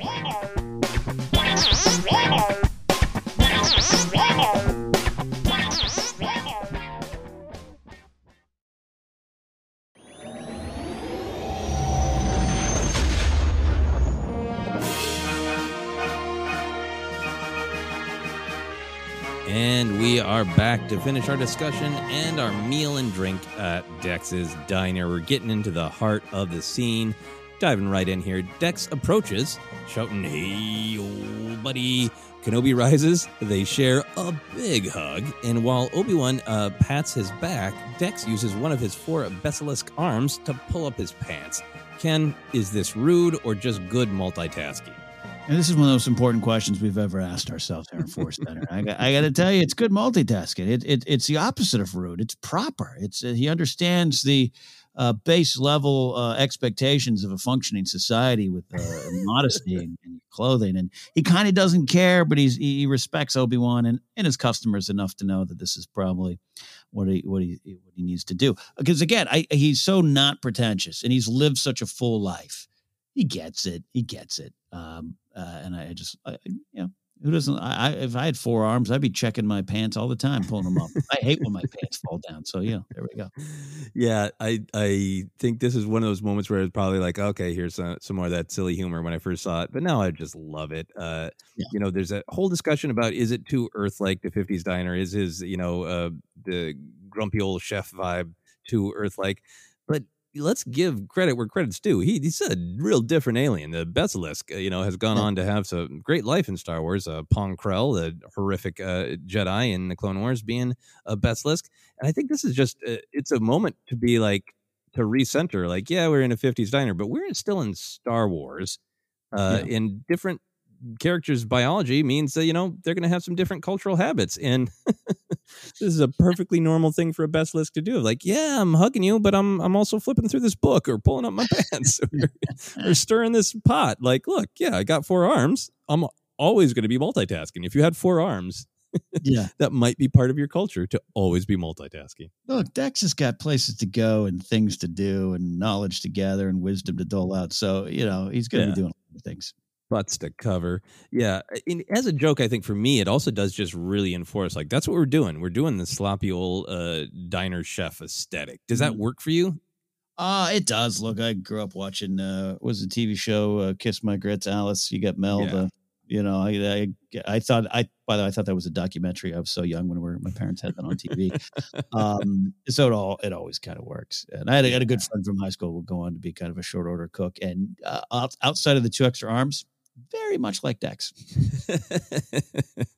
And that's maybe how he'd use those extra arms, right? He needed them. Let's just say that he needed them. So let's talk about the hug itself. That's an intense hug. There's a level of intimacy. There's a joy in these characters embracing. What does that tell us about the characters? Why is the hug there? We were talking about how a lot in the prequels we really believe is an intentional choice, like it or not. It's not random. Why is the hug there? I could look at it in 2 ways. What we knew at the time in 2002 or pre-Disney era, where the stories expanded in a lot of ways. And also Clone Wars, Satine, all that kind of stuff. I could look at that. I could look at then. This to me represents trust. That these 2 characters have shared experiences or points of view, or at the very least have understanding of each other's experiences and points of view. And that's why they come together for this. And that's the value of the relationship. And Kenobi understands the importance of it. For some reason, this has been in my mind all the time. I know sometimes you and I will mention key points over and over when they're on our mind. Mine is the Leia and Wicket lately, where Leia, the rebellion, looks at Wicket as an ally when the rest of the galaxy did not see that. And to me, it's Kenobi as a Jedi coming down below and just totally open to this dirty, grimy, pants falling down, short order cook, because he knows he's got a history. He knows he's got story. He knows he's got experiences, and he knows that he can be himself and get the information and support he needs from Dex. All that to be in a hug, because remember, this is Kenobi. This is attachment guy. Don't do this. This is, all the stuff now we know of Satine and his background there. He's attached in a way to Dex, not in a way that would, I think, knock him off his Jedi pedestal there. But it says a lot. It's important that it's a hug. Yeah, to me, I really agree with you. It is reinforcing all of these various ideas we've been talking about. Of this could have been, an edgier scene where Obi-Wan had to barter for the information, but this is really a scene about people who like each other and trust each other to the point where they can kind of rib each other. So I think it's important in establishing that. I also think it's very interesting that it's in this movie. It happens not long before the conversation that Anakin and Padme are going to have on the refugee ship about what the actual rules for attachment are. Right. And where Anakin makes that argument that's, I think, both true and a little bit of self-serving to build this relationship with Padme of, we're not supposed to have committed relationships, but we are supposed to be compassionate for everyone. And I think this shows this picture of like, hey, this is what that is when it's functioning. Obi-Wan is not so attached to Dexter that if something happens to him, Obi-Wan's going to lose his mind and go murder everyone involved, right? But he's a friend, and friendships are good, and compassion and hugging is good. That's the light side. That's what we fight for. And I feel that in this hug. Yeah, no, yeah. The way they could have approach this scene or this beat in the story, you're right. It could have been Kenobi needing to knock 3 times on the back door in the alley or bribing him. They went up front, center with a connection. And I like that about the scene. Yeah. And also, I think it's notable the hug, whether or not you think it works now, whether you think it worked back in the day, definitely like an evolution of the Jar Jar tech, right? People talk a lot about how Jar Jar is this first, all animated, obviously Ahmed Best was there in the mocap, all that stuff. But this is definitely like, hey, let's keep playing with that. Can we make Ewan McGregor hug a person who's not there? Yes, we can. So they sit down. Dex squeezes into the booth with a groan and a cough. And we've talked around it a little bit, but this seems like a good place to dive into Dex's aesthetic himself, right? He's big and loud. He's the owner of the diner, but he's also getting his 4 hands real dirty doing the actual work. He's got a big bushy mustache, deep voice, jowls for days. It's a very specific aesthetic. What do you think is gained by his look, his attitude? How does he expand, the Star Wars palette of characters? Well, you mentioned he's memorable in his own way. I really think he's charming, designed to be charming, designed to be warm but gruff, all those things. But then I also love it. Just makes you mentioned it. You mentioned earlier. I love earlier on. Kenobi's like, politicians ain't to be trusted. Ain't nothing I like up here. Later on in Revenge of the Sith, Anakin, this is your world. I don't like these politicians. This is Obi-Wan's people. This is Obi-Wan's world. This is it. It tracks. It seems like it's a joke of Kenobi in bars, Kenobi with a drink, and it happens for a reason. But it makes sense. It's really the character, and I think Dex just serves that. Not to just say he's there to serve Kenobi, but he is in the scene in a way. And in a prequel series that is clean, right? There's a lot of sheen, and people talk about the sleek designs and the beauty of Naboo, and even Coruscant. We're up there on the higher, the temples and the chambers. To go down to the ground, not quite to the ground, but to go down to this level and see someone like Dex, grimy, pants falling down, but he's got the answers. I just love that he exists, and his design works for me in Star Wars. Yeah, no, I will invoke what you just invoked. I think there is some Ewok lesson going on of everyone matters and don't judge by appearance. Those are themes that happen in Star Wars a lot, and I think Dexter is a big one of those. I think the fact that also that he is shown as like, I work here. We know that it's his diner, but he's very much working there. He's behind, he's not in a nice suit yelling at Hermione Bagua, right? He is working. That's one of the things that to me evokes the specific detective noir, Raymond Chandler's Philip Marlowe's novels, because in those stories that are, set in, 30s, 40s LA, it is Philip Marlowe is a detective who has a hopeful heart and wrestles with cynicism and is upset by how awful the world can be.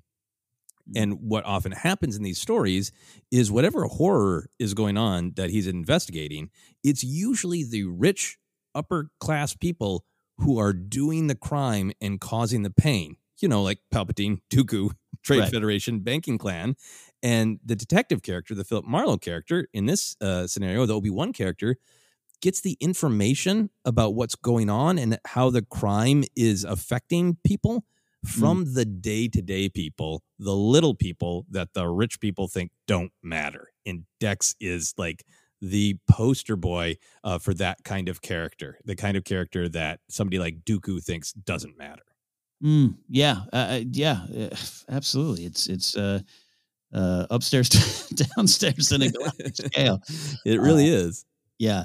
And I love it. And I again, speaking in personal taste, it's like, I am more likely to hang out with Dexter than anyone else. And that's not a judgment of politicians. I actually have some politician friends and everything, but like, Dexter's my guy too. And that's why I get it. I get it, Obi-Wan. Yeah. So very, very there for the general aesthetic of Dex. So our two friends here start chatting up a storm now. Dex asks, "So, my friend, what can I do for you?" Obi-Wan holds up the saber dart and says, "You can tell me what this is." Dex takes the dart and says, "Wow, what do you know?" I ain't seen one of these since I was prospecting on Sub-Terrell beyond the Outer Rim. So, Dex has clearly had more than one career. You know, we see just practically, this is why Obi-Wan went to him for advice. But what does this add to the character of the scene, knowing that he's been around the block? I think for me, he's first of all, he's in the Grizzled Weirdo Hall of Fame.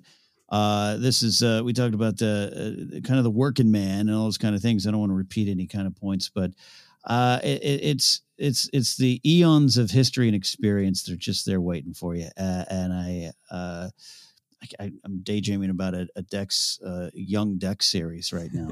You know what I mean?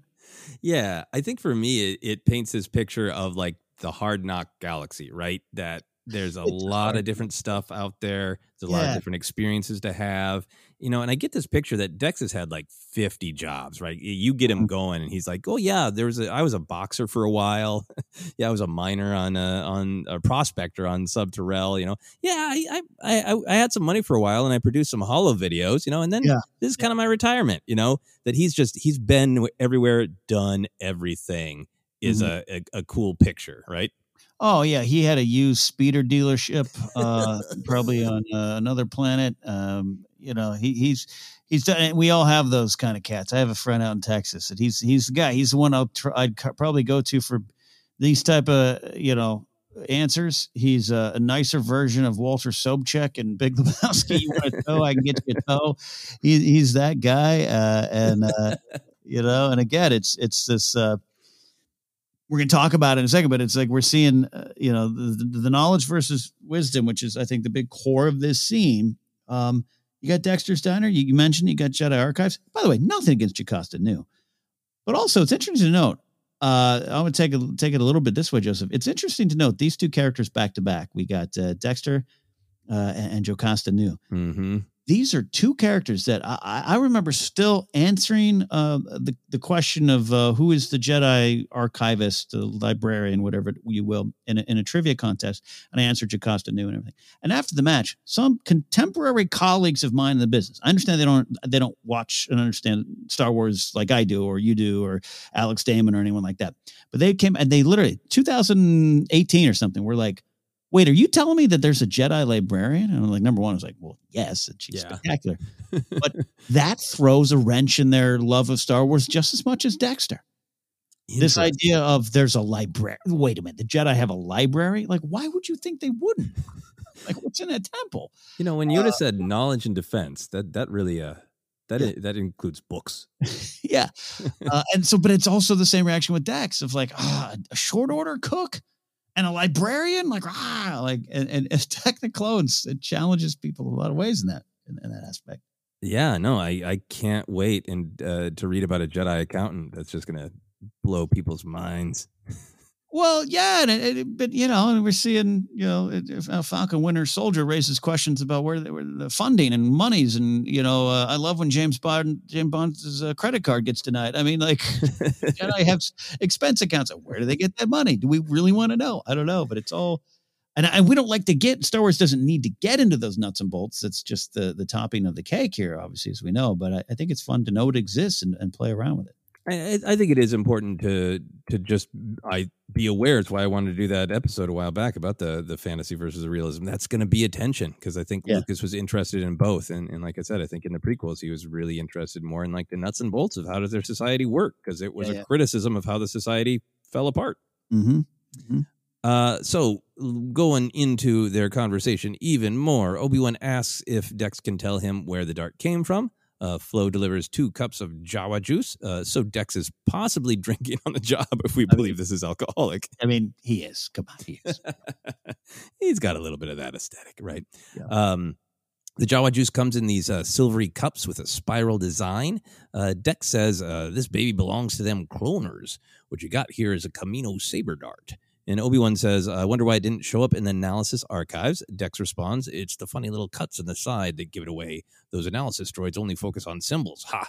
I should think that you Jedi would have more respect for the difference between knowledge and wisdom. Yeah, there's a real delivery choice there.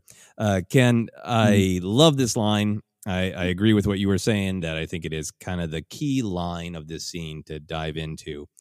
What for you is the importance of the difference between knowledge and wisdom in Star Wars and or real life? Why is that such a big line?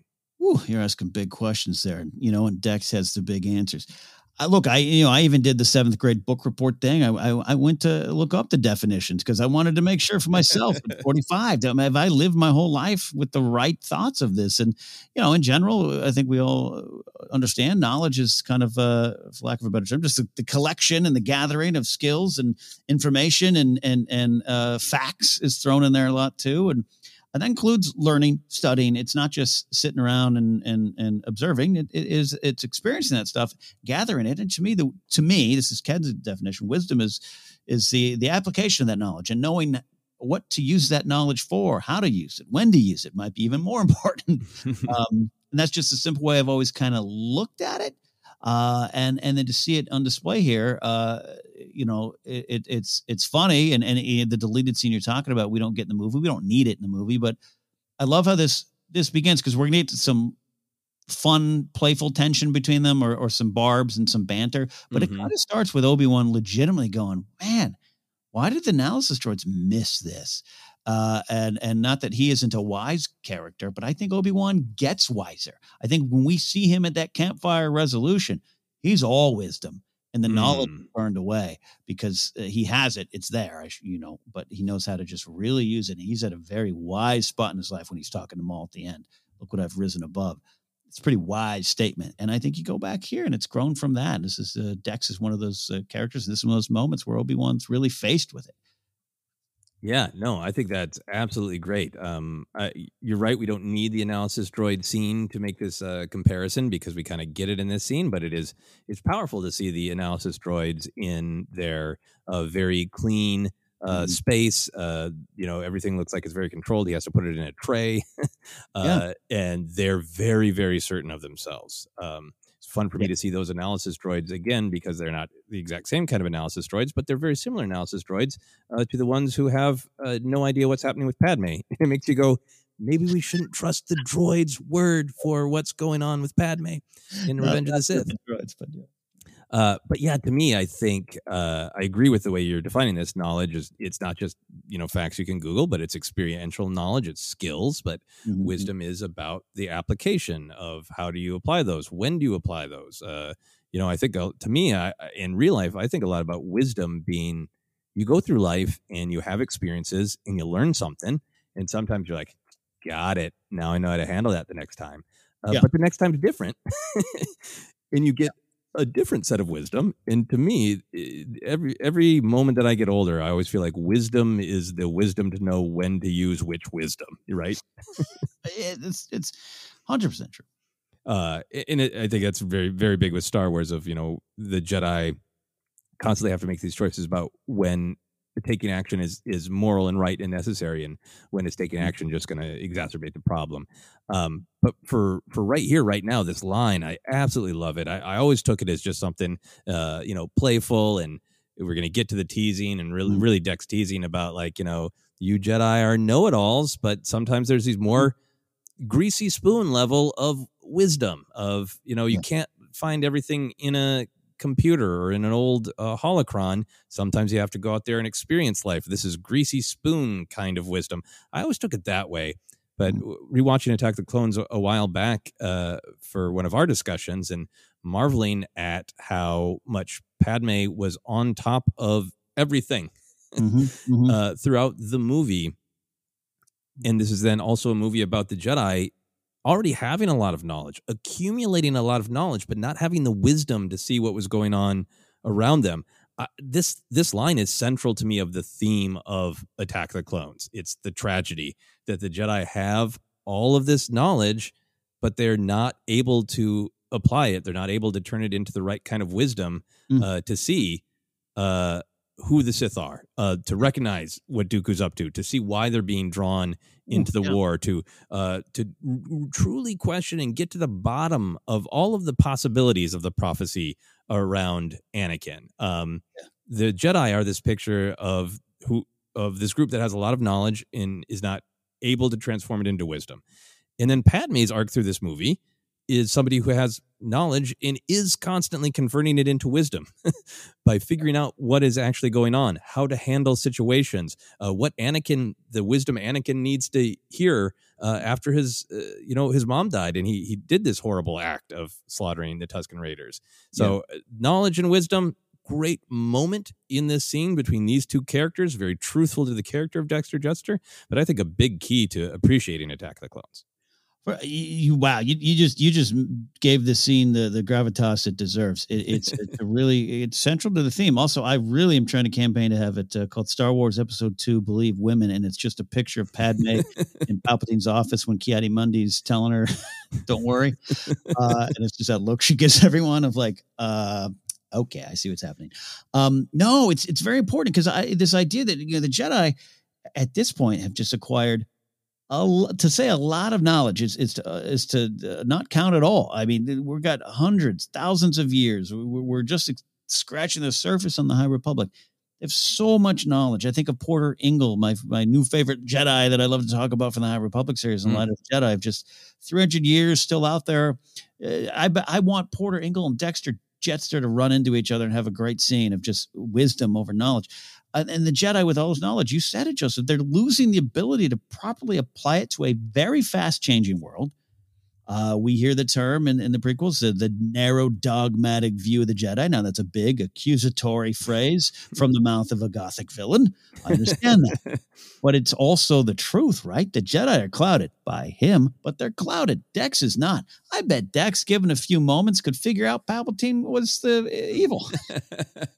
That's why Palpatine never went to Dex's diner. Yeah. And so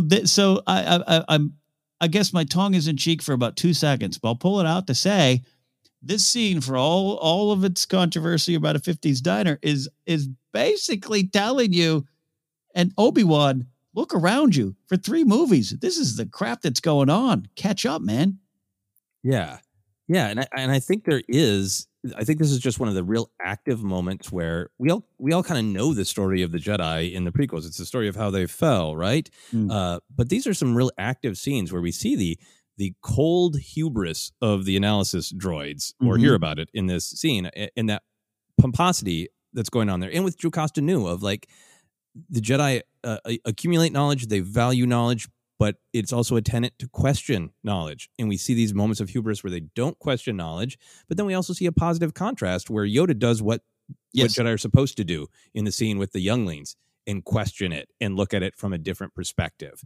And, it's the moment of tragedy of like, some of the Jedi like Yoda are still doing those things, but they're not happening enough, not happening in the big picture.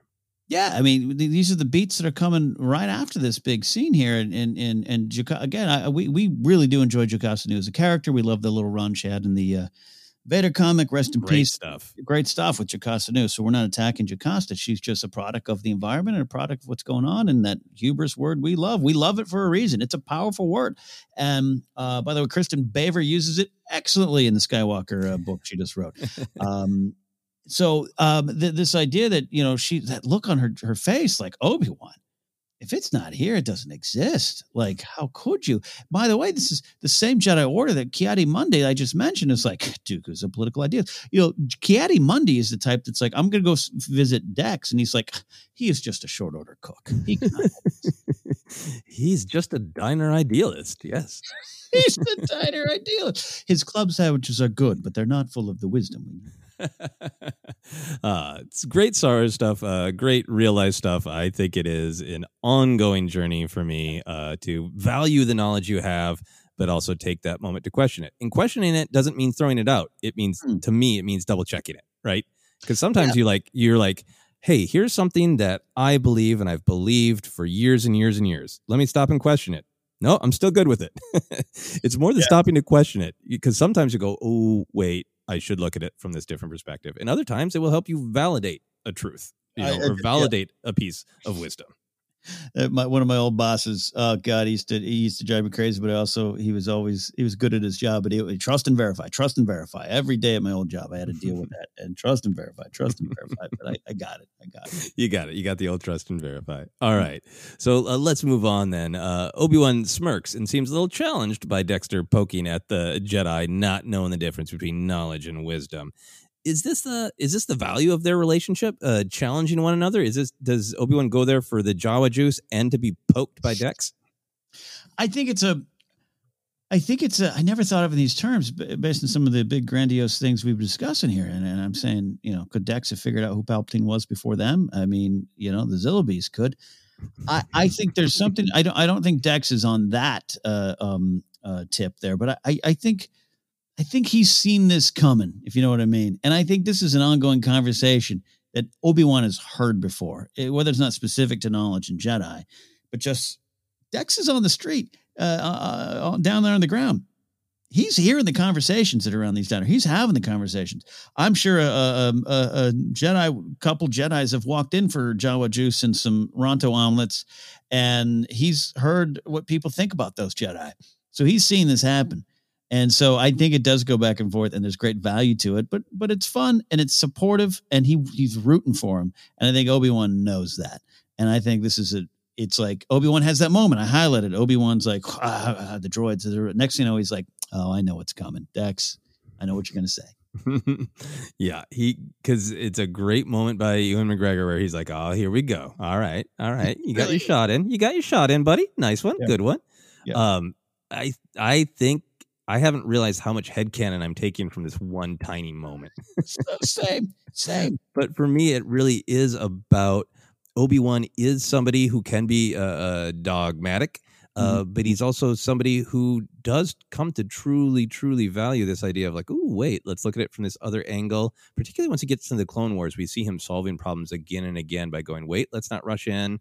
Let's find out what's going on, or let's, turn the tables on somebody in a way that they're not thinking about. And it just seems so central to me to him as a character that I've always just pictured, like, when he's got free time, he has a collection of bars and diners and maybe remote villages on different planets where he's like, I know that I can go and get a meal and get a drink, and I can have a debate, and I can have my views questioned, and I can hear other people's perspectives. And that's, to me, like a big part of who his character is in my headcanon because of this interaction. Yeah, no, it works. And there's a spirit to it that is, we talk about this warm, comforting environment here that Dex provides and Dex represents. And I'd love having a little discussion. I can have discussions on even favorite movies or shows I want, but it's like, how are you discussing it with me? Is it? And there's, are you in my face about it, or are you like Dex going, come on, buddy, look at it this way? It's something I like about this scene too. Yeah. I think it also just ties back to original Alec McGinnis. There's Alec Guinness. McGinnis. I don't know where that came from. I do. Anyway, doesn't matter. Yeah. Alec Guinness. That there's a lot of him just poking and challenging, right? The should I have line, or who's the more foolish line. There are a lot of things where he could have just stated his opinion, but he just kind of pushes on Han a little bit, and that's somebody who likes to have these kind of let's debate. Yeah. Let's trade barbs. Let's trade perspectives. So Obi-Wan does exactly that. He counters with the comment, well, if droids could think, there'd be none of us here, would there? A shocking line. Somewhere the droid Gatra loads the power packs on their blasters. We've moved into a new era of Star Wars storytelling where there's been moments of it throughout, but we're really, really re-examining how all of our organic characters treat the droid characters. We got the droid Gatra. We have L3 fighting for droid rights in Solo. So how do you take this line now? What does it tell you about Obi-Wan, about the state of droids in the galaxy? Yeah, we had that wonderful little sequence and planet in Alphabet Squadron run by droids, right? Right. Haunting in a way. It's just, I love it. Because you're right. That's all kind of more modern Disney era canon stuff, but this is not. This is 2002, and it's like, man, Obi-Wan, are you a jerk? But we also see his treatment of R4 is a little different. And you see Anakin's connection both to 3PO in the past and R2 later on. And this kind of revelation that I think we get later on in the Star Wars world of Anakin didn't wipe R2's memory like maybe he should have, like protocol maybe dictated. It's interesting. So it's a bit of a comment maybe on the Jedi. I also understand where Obi-Wan's coming from. I mean, he just been 10 years ago, he's slashing, mindless droids out there in Naboo. And if they had any more thought, maybe they wouldn't. And so he's got some resentment. But I don't hold it against Obi-Wan. I think it may be, again, product of his environment where he was raised. Yeah, no, I mean, I really like it because as much as I love the character of Obi-Wan, I don't love him because I think he's always right. I love him because I think he's complex and interesting. And I think he's got he has a pompous, judgmental streak. And I think he gets better as he gets older. But I mean, you can't ignore that line in Phantom Menace where he tells Qui-Gon, like, have you picked up another pathetic life form? He's got a little bit of the, Jedi are pretty great. And I think there's like a bias to like his perspective of, knowledge and training and questioning things. That's what you got to be, somebody who does that. That's what makes people great is knowledge and training and questioning things. And he can be judgmental if he thinks people aren't doing that. Yeah, it's a little knowledge and wisdom example here too. If you had a little more wisdom, you might treat the droids a little better. And it's a running joke. Look, the very next scene, R2 gets the same treatment if we don't serve droid from the droid on the refugee ship. It's present in the galaxy. Droid being rude to a droid. Yeah, absolutely. But definitely, I want in a Lego Star Wars show or video game a scene between Obi-Wan and L3 where L3 is not happy with Obi-Wan for this line. I love that. And a final note for me on it too. I your love of Obi-Wan is infectious in the best way. And I love that you highlight that. You don't love Obi-Wan because every part of his story is perfect. It you learn from him. I've told you all here. Except for I gravitate towards Han before I knew why, but then I kind of got as I got older. And there's parts of Han that are bad that I see in myself, and I'm inspired and moved by these characters' journeys. It's part of it, and I think I love that Obi-Wan has some fallacies. Yeah, and if you watch that analysis droid cut scene, I can also feel a little bit more for like, those droids were kind of rude and pompous. So they were rude. If those are the droids Obi-Wan's hanging out with, like he's going like, oh, thank goodness that they can't go beyond their programming and decide, exactly how the Jedi should be filed. Yeah, exactly. Anyway. Then the conversation gets back to business. Obi-Wan asks, Kamino, I'm not familiar with it. Is it in the Republic? And Dex answers, no, it's beyond the Outer Rim. I'd say about 12 parsecs outside the Rishi Maze. Should be easy to find even for those droids in your archives. Then he whispers, these Kaminoans keep to themselves. They're cloners, damn good ones too. So damn good ones to me, implies the existence of crappy cloners.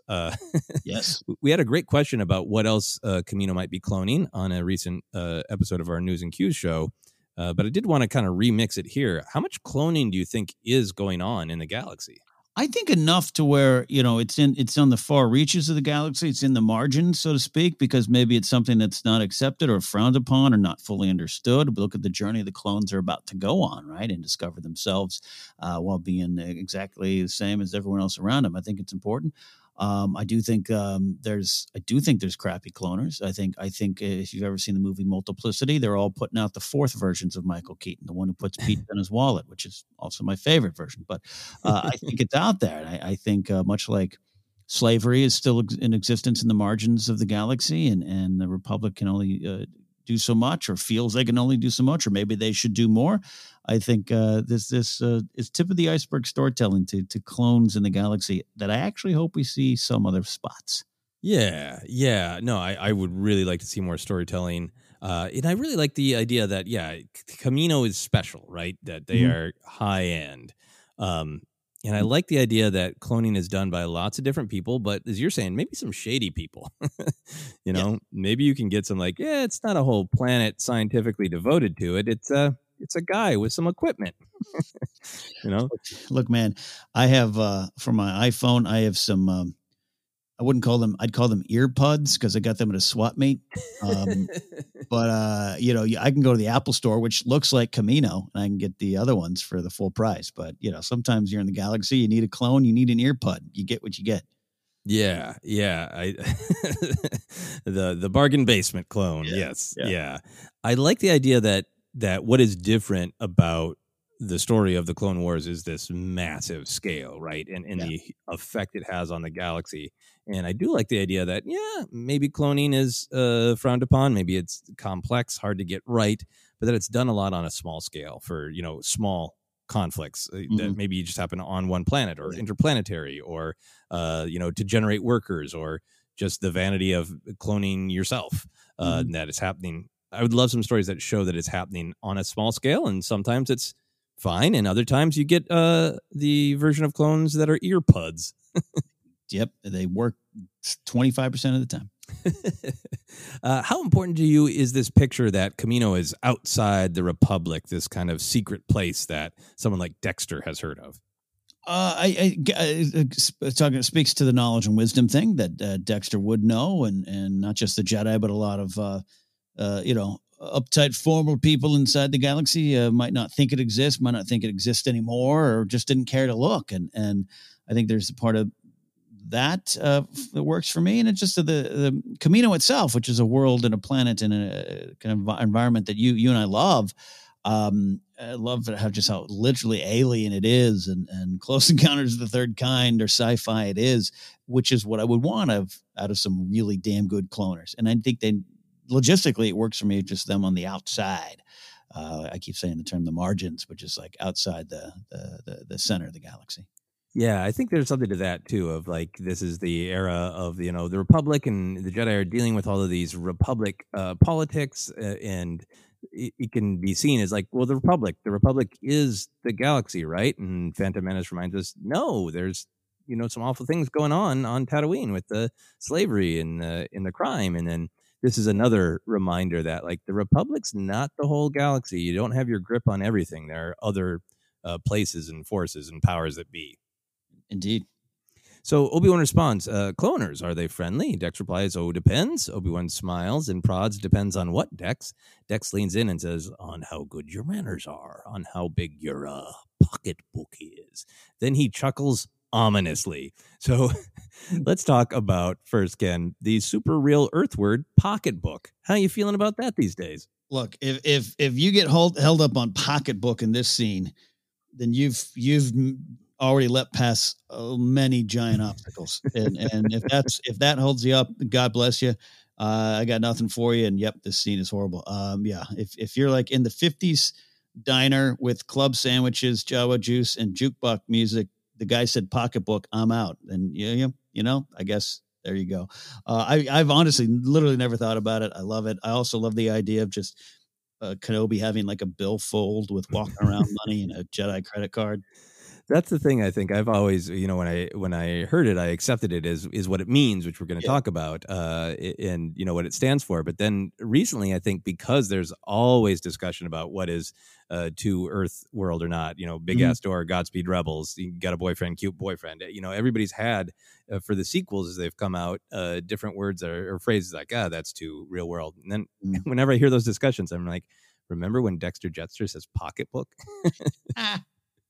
So I think it's one of those words that is very, very earthbound, but kind of flies under the radar in our discussions of that. It's also, I don't know. I just also love it as a detail.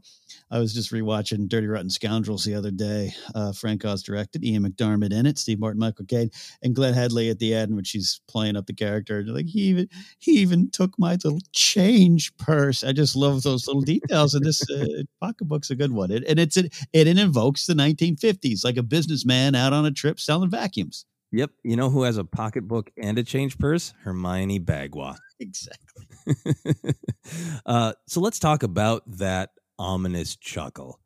What is the ominous chuckle about? Do you like that as a part of Dexter's character? We've talked about him as, down to earth, has true wisdom, but now he's getting borderline scary.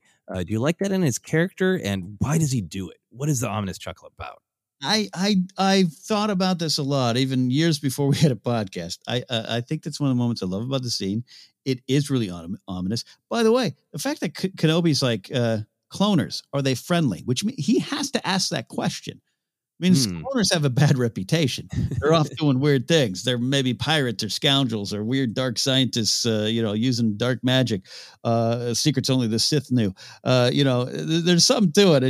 And so Dex, money's and that works. And he knows, by the way, I love the idea that Dex accidentally stopped in Kamino to fill up a gas tank at some point and learned a lot about him. Just, hello, who are you? You guys got any sandwiches here? That's a great scene. I love it. I love that we don't necessarily get the answer. The conversation is going to go on. We're going to talk about that, but just it's like he's telling Kenobi, oh, you don't even know what you're up against, do you? You don't even have that. You don't even have that knowledge, let alone the wisdom of what to go deal with. Yeah, I like that. I like the shade that it adds to his character, that he isn't just lovable and silly, that he's that chuckle is kind of like, I know how rough the galaxy is. Good luck. Absolutely. It's like, I've seen some beep. Yeah. But then just for the story and the themes of Star Wars, emphasizing, I think this ominous chuckle on Pocketbook really emphasizes this dark truth that greed makes the galaxy go round, and I think you can dig into it in lots of different places in Star Wars, but the prequel trilogy, it is such an important theme to Lucas. He brings it up in interviews, and if you watch the prequels with just greed on your mind, you hear the word again and again. You see how it pops up again and again. That's why the crawl starts with, what some people think is the boring taxation of trade routes, because it's about greed and about how deadly greed can be. It's such a central theme of the prequels, and I think this is yet another place to emphasize it. Of a Dex saying "Hey, Jedi friend, I know you're trying to solve a mystery and answer some Jedi questions, and you're trying to figure out who's trying to assassinate who. But remember, whatever stone you turn over, you're going to find greed, and you should remember that." Yeah. And it's almost slightly, there's a cynical bent, maybe. I don't think Dexter's an overly cynical guy, but there's a little bit of just I love that you tied it to Pocketbook now. That's a real deep theme of, money rules this place. Don't you know? You know that. You're going to face it. Yeah. Don't forget it. Yeah. So then the scene concludes with Obi-Wan smiling at Dex, turning the dart around in his hands and saying, And then we wipe to the Jedi archives for Obi-Wan to continue his investigation. So, Ken, how do you think the rest of the scene goes? What do Obi-Wan and Dex talk about as they finish their Jawa juice? I think there's maybe a couple more beats of business. Maybe so what's going on, old buddy? But then I think shortly after that, I think Dex, number one, I think Flo's like, hey, someone ordered a Ronto burger. But I think at some point Dex just says, oh buddy, let's put aside business. How are you doing? What's been going on? I think they have a friendly conversation. Yeah, I think that the conversation turns. I think Obi-Wan maybe asks Dex a little bit about how the business is going. Maybe hears about somebody who stole some space muffins, and Dex jokingly asks, maybe you could use your Jedi skills and track him down for me, the muffin thief. I don't know if this would actually happen, but I really, really like the idea that Obi-Wan, that exactly as you're saying, Dex would kind of pry. And Obi-Wan would open up a little bit about the stress of trying to raise and train Anakin, Yeah, a little, yeah. And if there's any galactic version of Big Brothers, Big Sisters, I think Dex has been involved in that. Yeah, yeah. There's probably a couple Dex Juniors running around. Yeah, I think they have that. I think Obi-Wan's like, are you still you and Hermione? Oh, no, that didn't work out. She's great. So I don't hold it against her. We get along great. She's here working. Yeah. I think that is an absolute for sure. So we went all the way through the scene. Want to have some kind of conclusion and wrap-up questions here as well, Ken. What do you think of all the diner patrons in the background? As we were going through it line by line, I didn't want to stop to annotate them all because I wanted to stay on the conversation and the aesthetics, but it's a big part of the scene, all these different diner patrons wandering through the background. What do you think of them? Do you have favorites? I'm convinced it's like Rats Terrell's aunt is leaving, the Elenian that's walking out. I love it because it's very intentional in a way, and it might just be like, hey, we got this tech, let's just toss a bunch of patrons in there, because they're not all just sitting there, right? Like the dog getting up and kind of moving, you see it takes your focus off the scene for a second. Yep. in a great way. Plus, hey, we're coming off of Sebulba, so it's kind of immediately you're like, hey, wait a minute. Then you realize Obi-Wan didn't have a lot of contact with Sebulba. The Rodians, and I mentioned like the human woman behind Dex, just in the black dress. She's got like a big like 1950s sci-fi kind of Hunger Games, hat. There's a lot. Yeah, it's a lot of in Alina, some Rodians, some Dugs, some humans with weird hats. A lot of humans with weird hats. Yeah, and I love it. I love the way she's just eating and just staring out like it's a sunny day. She's got to get back to work.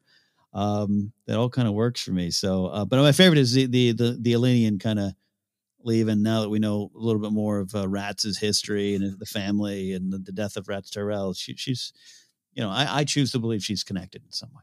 Yeah, there is a little wobble as the Alina is walking out. Yep. Do you think the Alina is been having some afternoon alcoholic beverages, or do you think the Alina misses the step a little? I think call him A, call him B. That Java juice, that'll get you. It's hard. That's fermented hide, bantha hide. Yeah, I love to see the Dug walking because it's really just.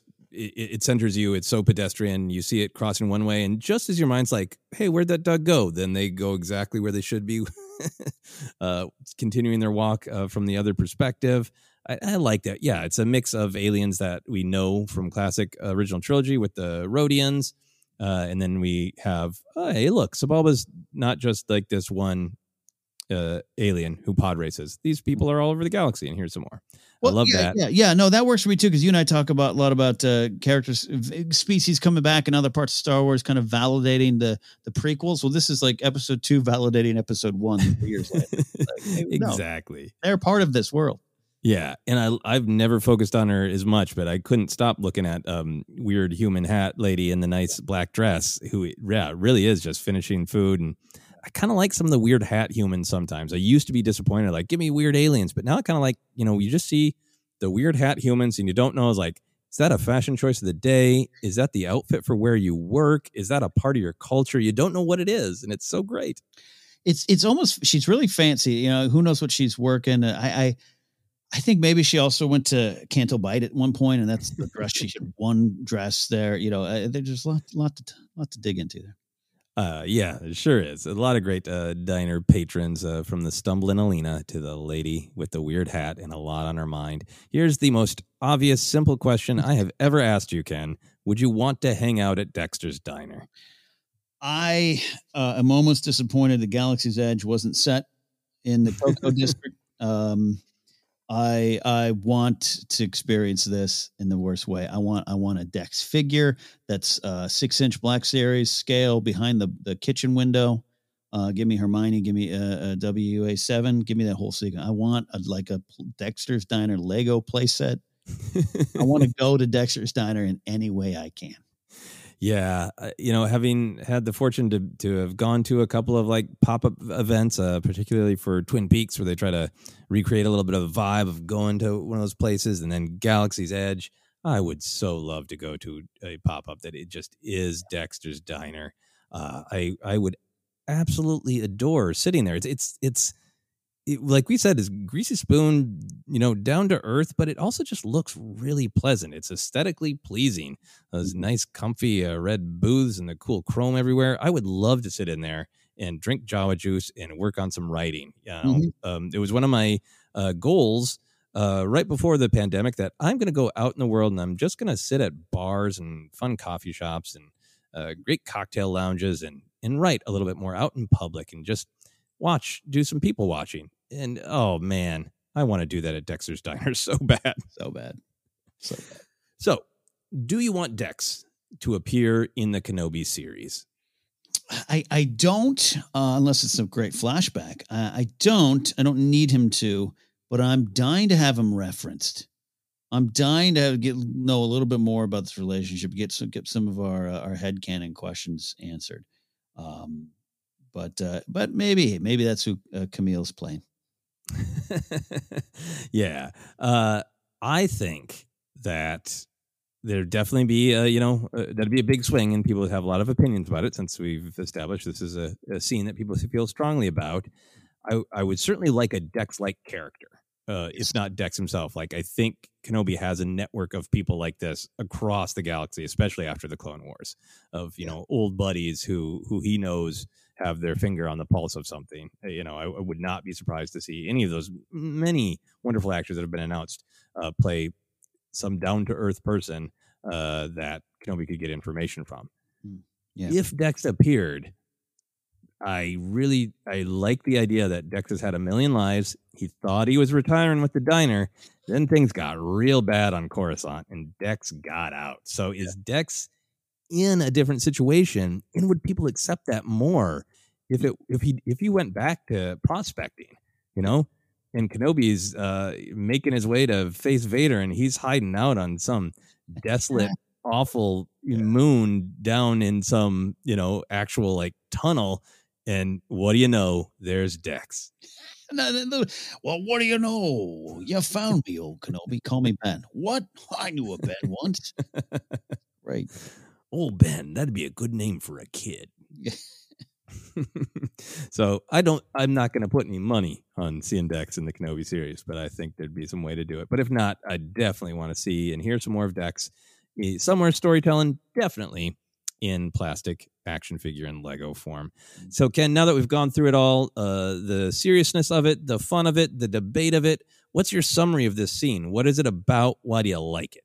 This is about the value of wisdom over knowledge. Now, throwing knowledge out, you need to have it. It's how you use it. And it's key to the characters in Star Wars. It's key to the Jedi right now. This may be the heart of Attack of the Clones right here, right now. But no, seriously, it is about that. It is about the allies we seek, the information we gather, and who do we trust? Yeah, well said. To me, repeating what you said, I think it is definitely about the value of wisdom over knowledge. That is just, concretely what it's about. That's the bit of insight that Kenobi gets to get his cool noir detective mission kickstarted. But I also think it really is about the Obi-Wan character. It's about what he values. It's about how he sees the galaxy. It's about the possibility of having friends, that Jedi are not just all isolated and serious, that they do have friends. They do have contact with the rest of the galaxy, and they should. I think it's about Obi-Wan thinking outside the box. It's yet another moment where he doesn't just trust what the analysis droids tell him. He thinks outside of the box and does something different. And perhaps more than anything, I think this scene is just a tribute to diners. It really is just a tribute of diners are really great, right? When they have this specific vibe of this, fun, friendly, maybe a little dirty place that has been there forever, but you can trust it. And you're so right. It just makes me want to go to a diner right now. I really want to go. There's several choices. Soon enough, I'll hear Rock Around the Clock play on the jukebox while I have a club sandwich. Exactly. Last thing, you name checked him or mentioned him, but I want to be sure to name check the great actor who did the voice for Dexter Jettster, Ron Falk, right?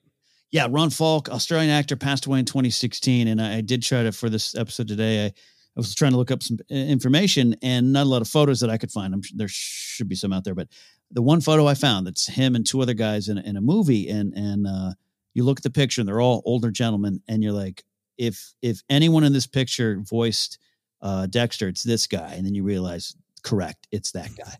Big, round, happy, bushy, bearded face. And it looks and feels like Dexter. Yeah, and just the choices, right? But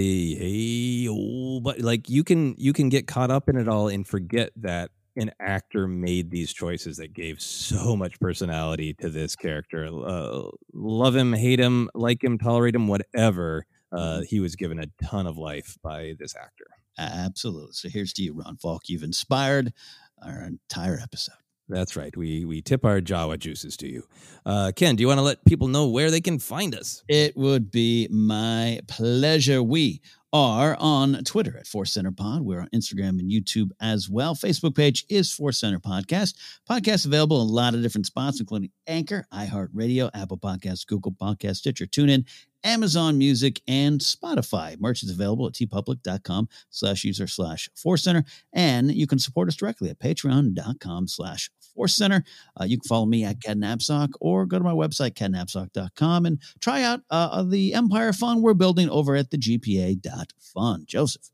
Yeah, you can find me Twitter and Instagram at Joseph Scrimshaw. You can check out my website, josephscrimshaw.com, for all the other things I'm doing, including this week, the episode of my other podcast, Obsessed, is a discussion between myself and my wife, Sarah, about The Falcon and The Winter Soldier. So if you're interested in that, check it out. There is a link on my website at josephscrimshaw.com. But for now, for myself, for Ken, and most importantly for Hermione Bagua, this has been Force Center.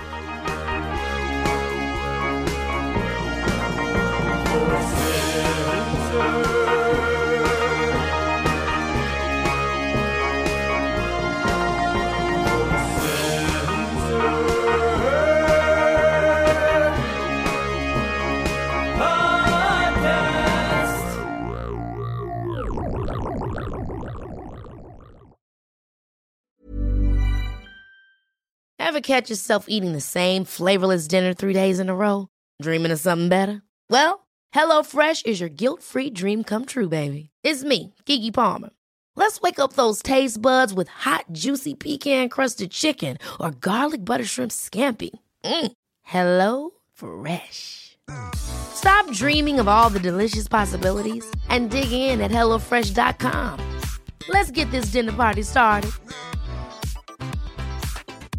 Hi, I'm Daniel, founder of Pretty Litter. Did you know cats tend to hide symptoms of sickness and pain? I learned this the hard way after losing my cat, Gingy. So I created Pretty Litter, a health monitoring litter that helps detect early signs of illness by changing colors, saving you money and potentially your cat's life. Pretty Litter is veterinarian developed, and it's the easiest way to keep tabs on your fur baby's health right at home. Go to prettylitter.com and use code ACAST for 20% off your first order and a free cat toy. Terms and conditions apply. See site for details. Planning for your next trip? Elevate your travel style with Quince. Quince has all the jet-setting essentials you'll want for your next getaway, like European linen, premium luggage options, buttery soft Italian leather bags, and so much more. And is all priced at 50 to 80% less than similar brands. Plus, Quince only works with factories that use safe and ethical manufacturing practices.